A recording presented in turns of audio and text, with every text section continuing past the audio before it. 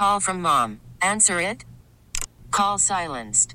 Instacart knows nothing gets between you and the game. That's why they make ordering from your couch easy. Stock up today and get all your groceries for the week delivered in as fast as 30 minutes without missing a minute of the game. You have 47 new voicemails. Download the app to get free delivery on your first 3 orders while supplies last. Minimum $10 per order. Additional terms apply. T-Mobile has invested billions to light up America's largest 5G network, from big cities to small towns, including right here in yours. And great coverage is just the beginning. Right now, families and small businesses can save up to 20% versus AT&T and Verizon when they switch. Visit your local T-Mobile store today.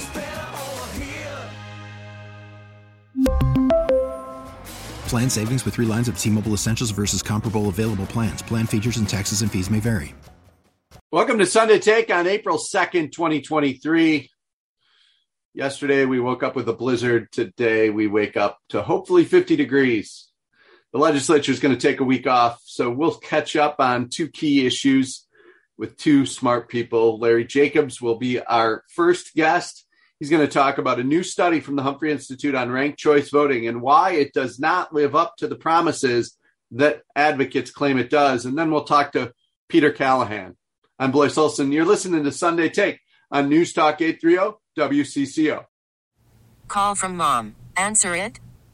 Call silenced. Instacart knows nothing gets between you and the game. That's why they make ordering from your couch easy. Stock up today and get all your groceries for the week delivered in as fast as 30 minutes without missing a minute of the game. You have 47 new voicemails. Download the app to get free delivery on your first 3 orders while supplies last. Minimum $10 per order. Additional terms apply. We really need new phones. T-Mobile will cover the cost of 4 amazing new iPhone 15s, and each line is only $25 a month. New iPhone 15s? It's better over here. Only at T-Mobile, get 4 iPhone 15s on us and 4 lines for $25 per line per month with eligible trade-in when you switch. Minimum of 4 lines for $25 per line per month with autopay discount using debit or bank account. $5 more per line without autopay, plus taxes and fees. Phone fee at 24 monthly bill credits for well-qualified customers. Contact us before canceling account to continue bill credits or credit stop and balance on required finance agreement due. $35 per line connection charge applies. See T-Mobile.com. After the end of a good fight, you deserve an ice-cold reward. Modelo is the mark of a fighter. You've earned this rich golden lager with a crisp, refreshing taste. Because you know, the bigger the fight, the better the reward. You put in the hours, the energy, the tough labor. You are a fighter, and Modelo is your reward. Modelo, the mark of a fighter. Drink responsibly. Beer imported by Crown Imports, Chicago, Illinois. Joining me now is Professor Larry Jacobs from the Humprhey Institute at the University of Minnesota. Professor Jacobs, thanks for joining me. Great to be with you. Well, yeah, Wednesday night, and then yesterday we published it in Morning Take. You and an associate put out a study about ranked choice voting, which frankly is a topic I get a lot of questions about. Can you give our listeners the professorial explanation of what ranked choice voting is before we get to the study? Sure. All of us have the experience who've been voting of having to choose between the Democrat or Republican, A or B. Ranked choice voting says, give you a list of candidates and you rank them. So you can rank your top choice, your second top choice, your third top choice. And that means that you're not wasting your vote for a candidate that you don't like. You can actually express your preferences. And the idea is it's supposed to make the elections a little more civil because, you know, the candidate who is campaigning doesn't want to turn off voters who might rank them as their second choice. And that can be important in close races.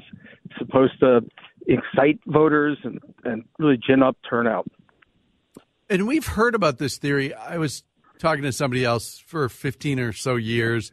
We have it in Minneapolis. We have it in St. Paul. We have it in St. Louis Park, in Duluth. So it's been tested on a local level.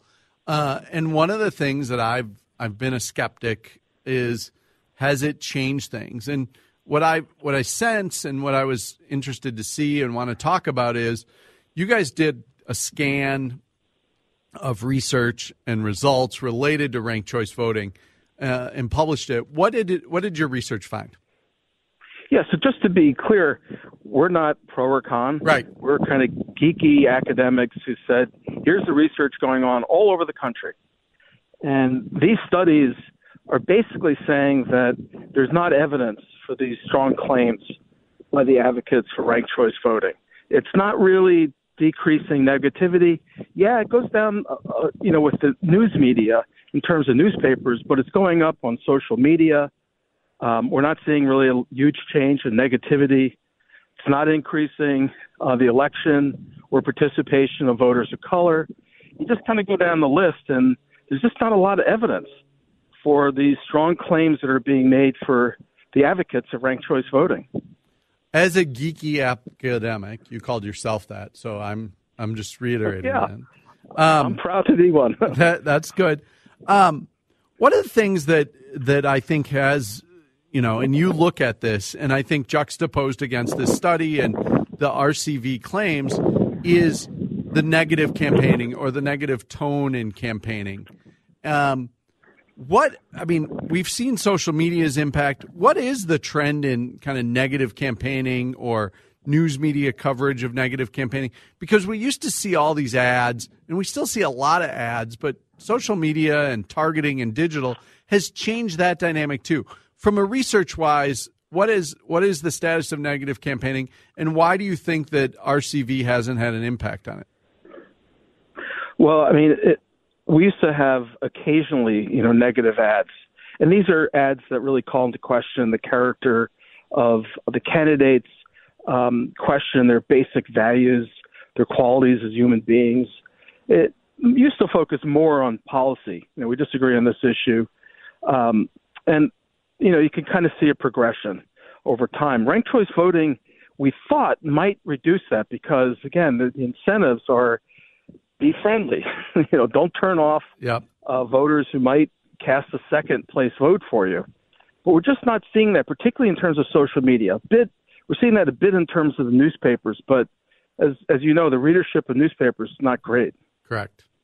And that's the other thing is people are getting their news in so many different ways now.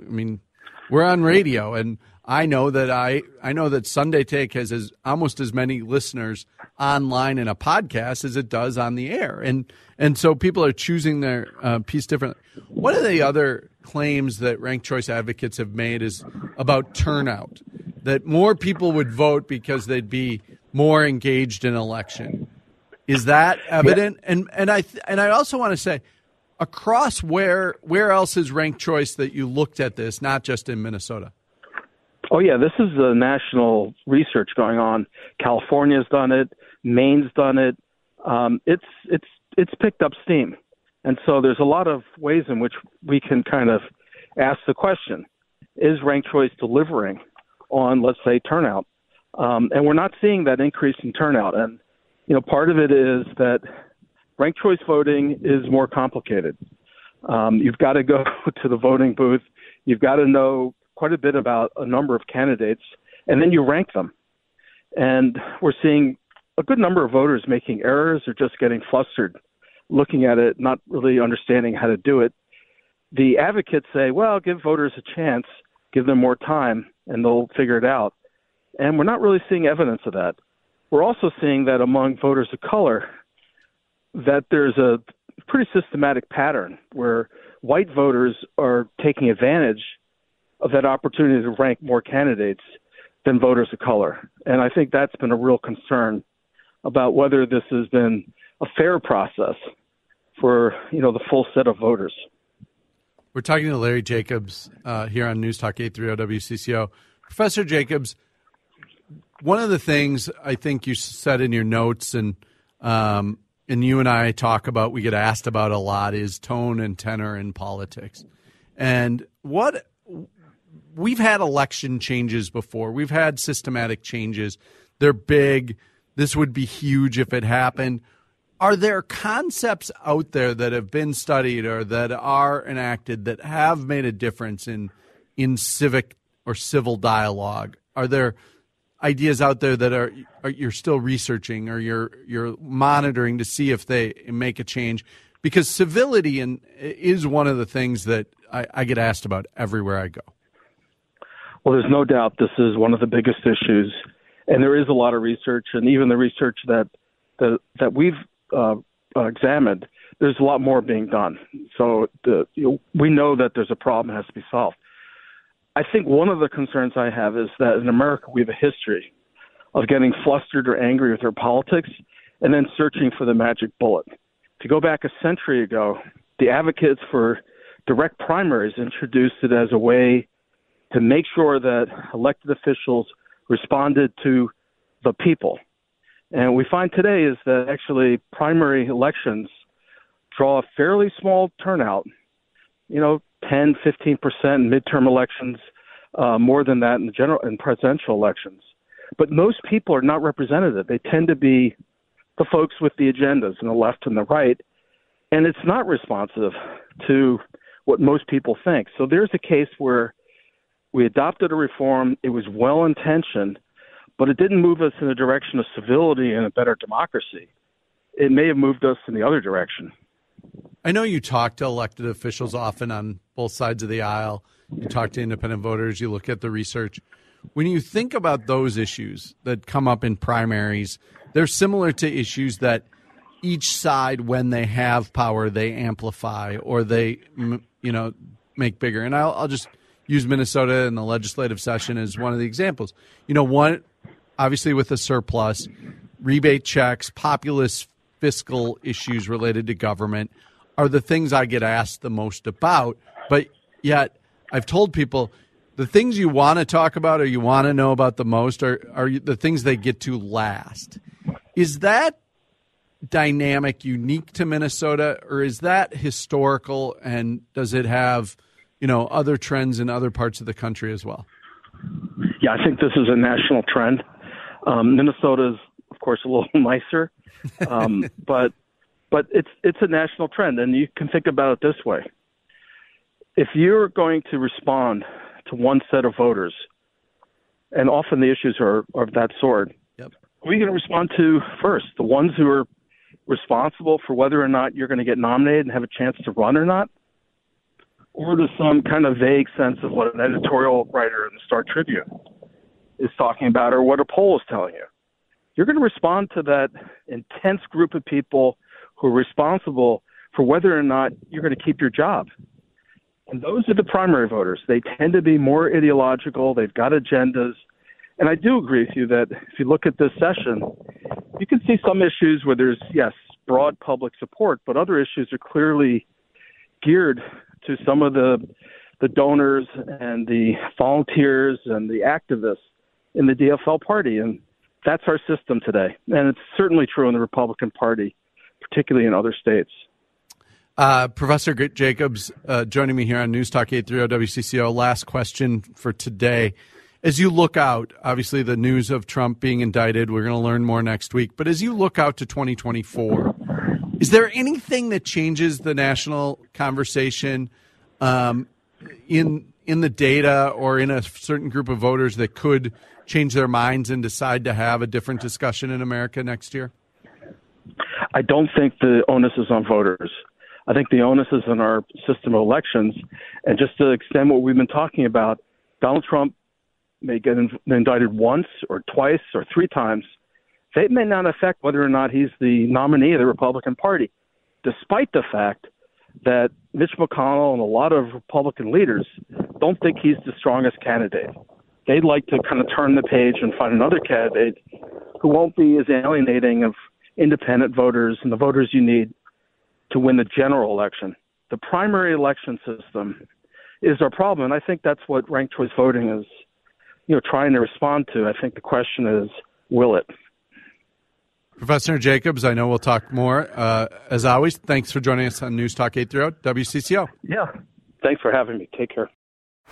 Baseball is in full swing. NBA playoffs are heating up, and your NFL team is gearing up for training camp. Listen to the latest on the teams you love here on the Odyssey app. The biggest sports radio stations in the country, providing unrivaled local coverage of their teams, all in one place. Exclusive interviews with players, coaches, and team executives, streaming live and always available on demand. Stay in the know with your favorite teams right here on the Odyssey app. Joining me now is Peter Callaghan from MinnPost, and we're at that point in the legislature where they're going to take a break. We're all going to take a breath. And Peter's here to talk through some of the things he's written about that maybe haven't been written about in detail or talked about that voters and engaged observers of the legislature will want to know. Peter, thanks for joining me. Good to be here. One of the things you and I have compared notes on this week was taxes, metro-wide taxes related to transportation and housing. What's the status of sales taxes in general? There seem to be a lot of proposals out there. Well, let's set aside for a minute the multiple bills that allow some local government to increase their local sales tax for some specific use, because there are dozens of those every year. But the big ones that are being talked about are specific to transportation and housing. And the House Transportation Committee this week adopted their omnibus bill, which includes somewhere around $1 billion a year in new taxes for transportation. And that's roads, bridges, and transit. And there's a couple of things there that are of interest. One would be the first delivery fee in the state of Minnesota, a 75-cent per delivery charge that would go, say everything from an Amazon package to a Pizza Luce. That raises, quite a bit of money. It raises more than $200 million a year. And that got pushback from Republicans, but the Democrats come back and say, we should be funding roads and bridges with gas taxes. But basically, you have made gas taxes so politically taboo that we can't get there. So we're going with these other sources. That is a statewide tax, as is some increases in car tabs, as is some increases in the motor vehicle excise tax. But then I think that also the more interesting or equally interesting are two metro area tax increases. And that would be for the Met Council District, which is all or most of the 7 Twin Cities counties.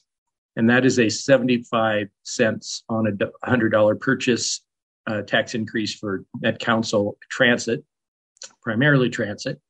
But they added the ability for some roads and bridges money to go to counties, because if you get to the outer counties, they're more interested in that than they are in transit.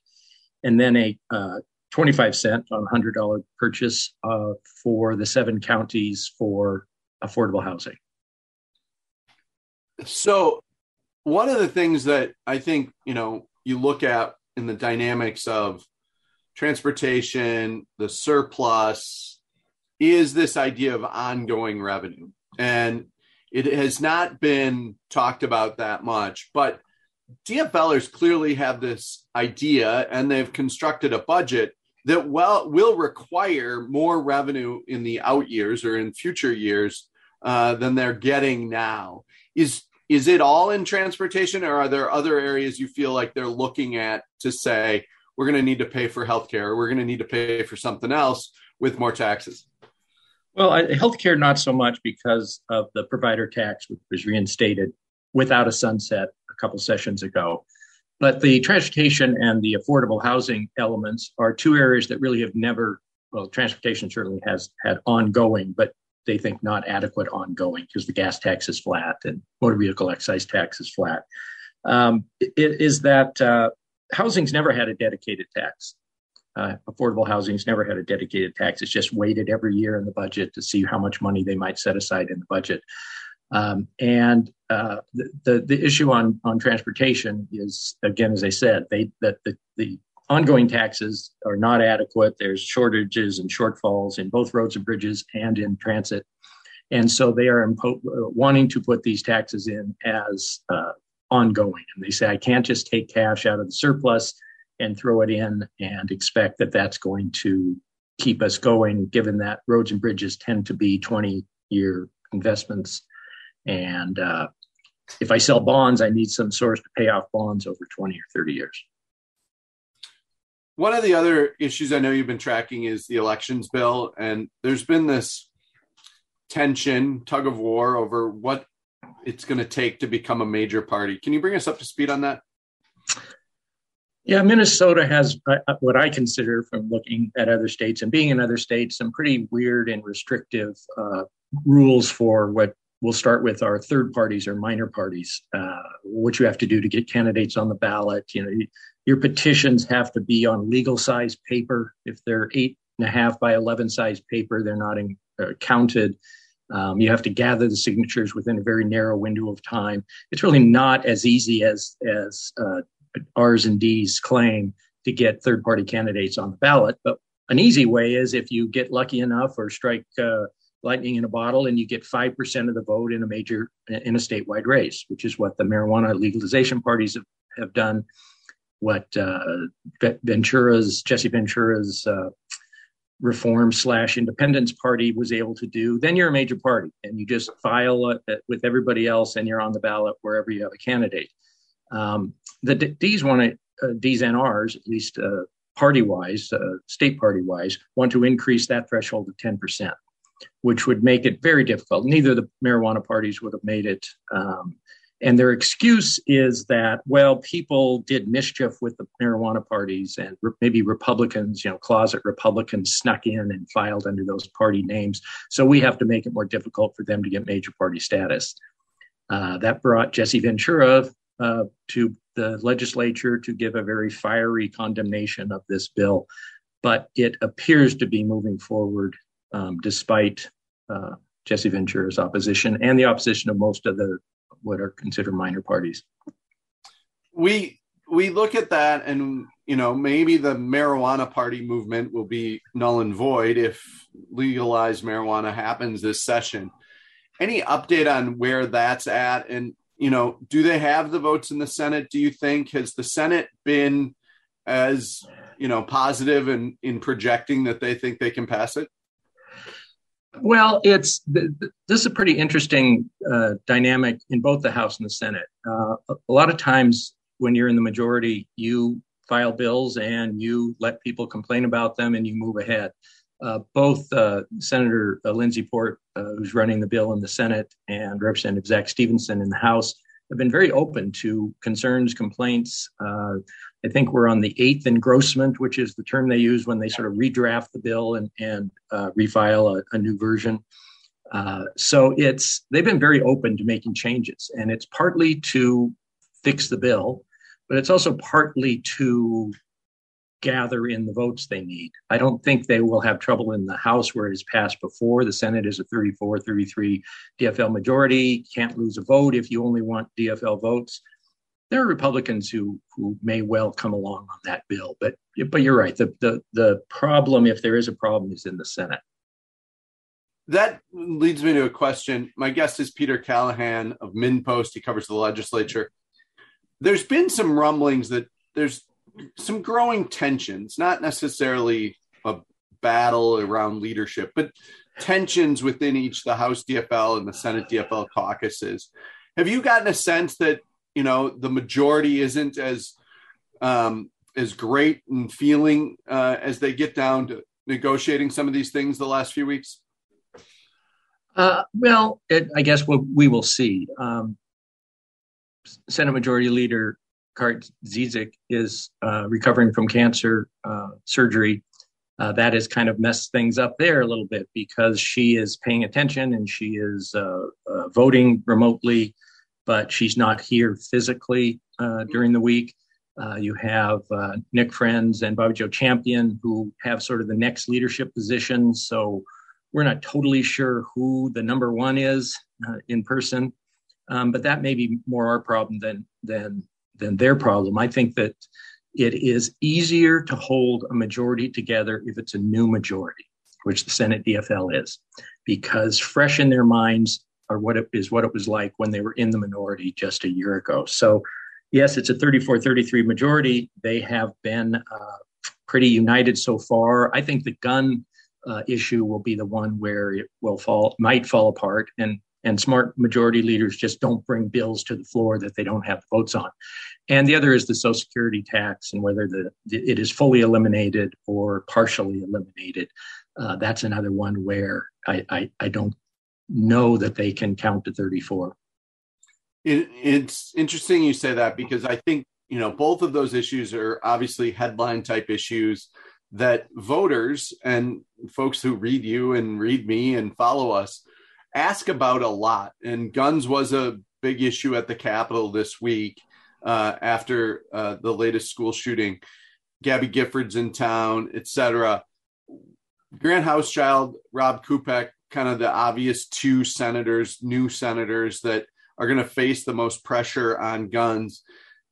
Do you sense around the Capitol that they feel that pressure yet? Or do you think it'll wait till the end, or they'll have to, as you say, they're not going to bring it to the floor if they don't have the votes, but are they going to try to get the votes with extreme pressure in a year that there's a lot for these freshmen to digest?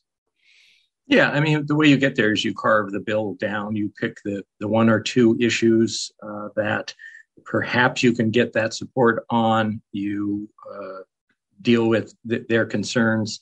But it's on gun safety, say, extreme risk orders.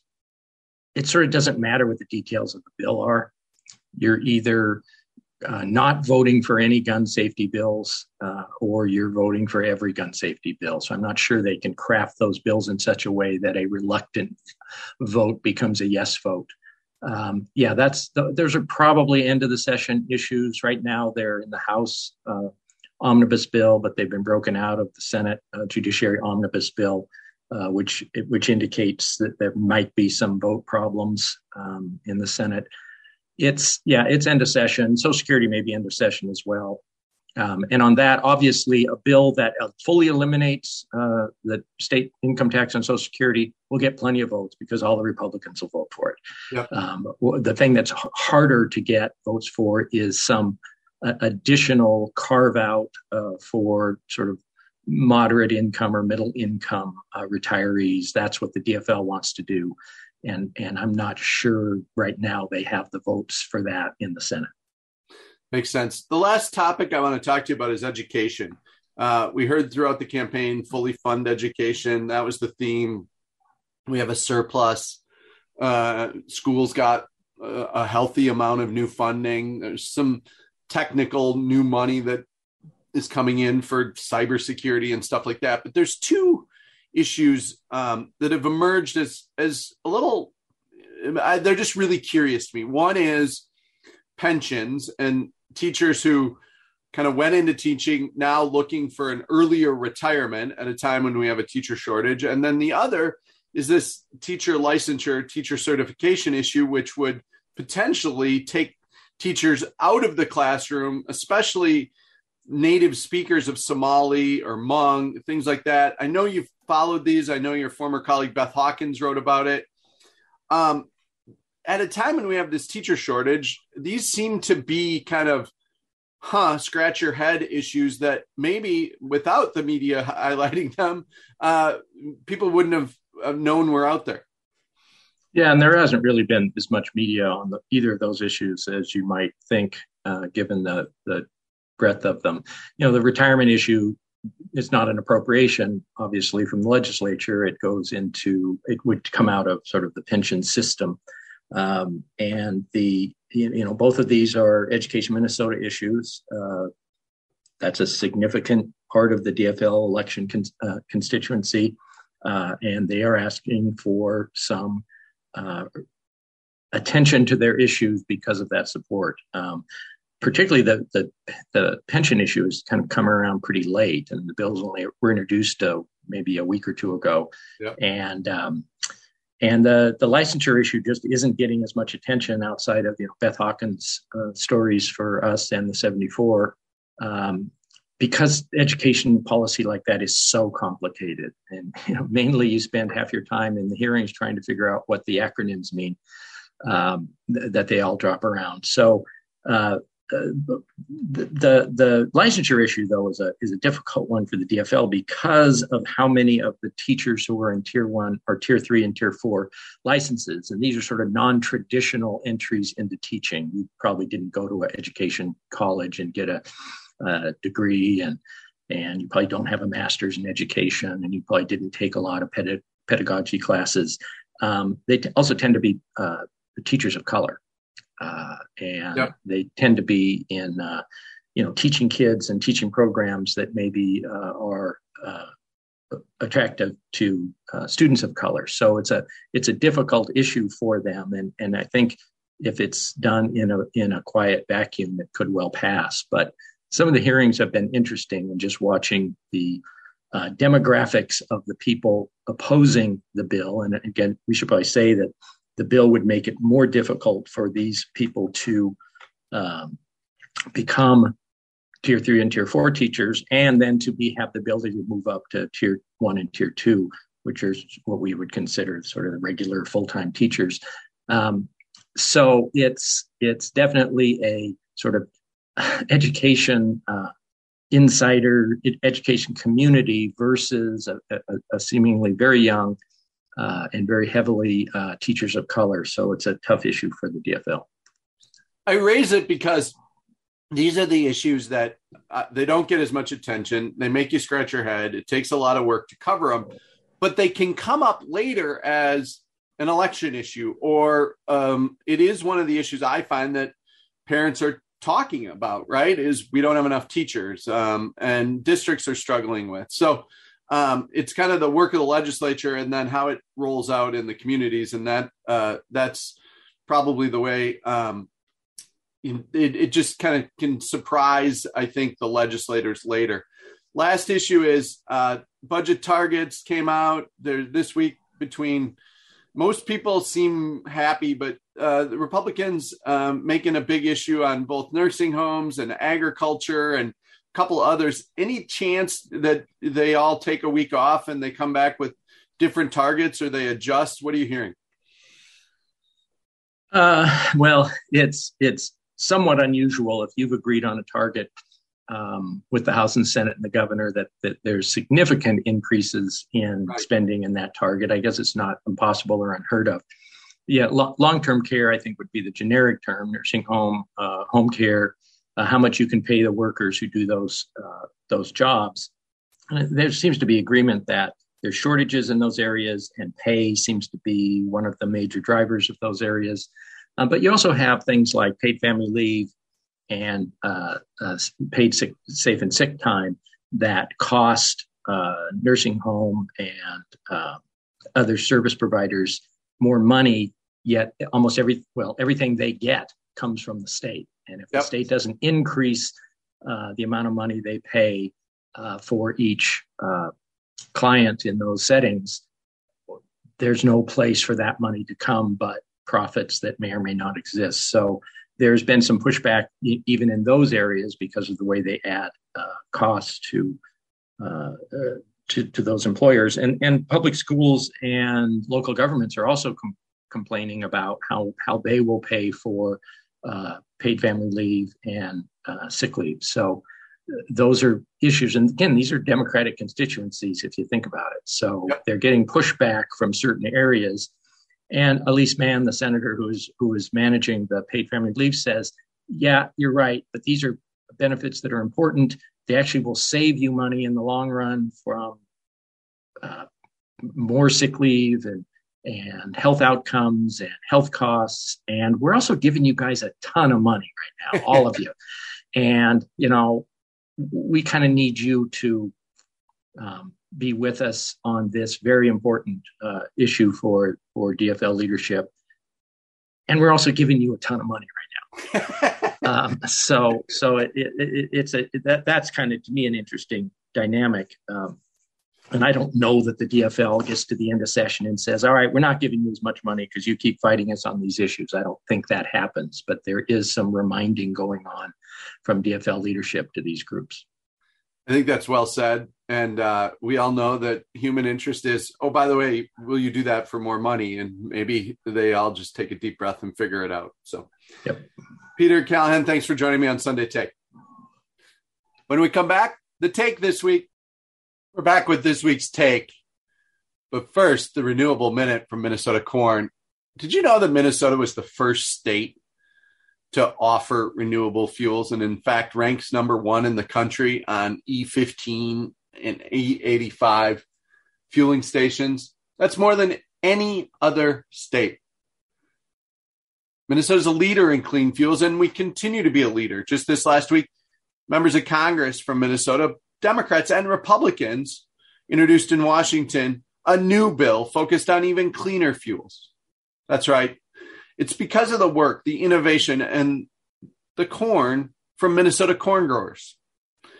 If we can't get to a cleaner air through innovation, through local products, through local crops, then what are we going to do?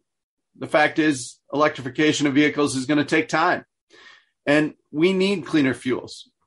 So that's what Minnesota Corn leads the way in making sure that Minnesotans have access, working with state policymakers, making sure that there's the infrastructure, the pumps per se, where you can have clean fuels. I'm getting a new car this week, and I proudly put E85 in my car and don't have any issues. It's one of those things that people don't think about as much because it's just the way we do things here in Minnesota. We lead the way with agriculture, with Minnesota corn, in making sure we have a sustainable, cleaner Minnesota air.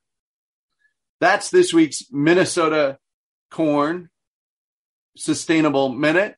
To learn more, go to mncorn.org. Well, this week the legislature is going to take a break. It's deserved over the Easter Passover holiday, and it's traditional. But it might be a break that is different, with 35% of freshmen not knowing what to expect on break. They've been working at a breakneck pace, and therefore they may think they can put their feet up, maybe even go on a vacation, and they should or could. But there are constituency groups out there that have questions. And one of the dynamics of the legislature and politics and policy in Minnesota is that people pay attention to elections. They turn out in record numbers, but when it comes to the legislature, they kind of tune out. It's easy to follow for those who are interested, but it's not interesting for those to follow because of the way in which it works. There's information, and if you're passionate about a topic or an advocate on a topic, you have a team, or you can find the things you want in bills or things that you're opposed to. But there's stories emerging about issues that just the public is probably not going to know about until the end of session. One of them we talked to Peter Callaghan about, and that is teacher licensure and making sure we have enough teachers. And the idea that we would change policy at a time of a teacher shortage that would make it harder for teachers of color to be teachers, while we're also spending money to recruit teachers of color to Minnesota.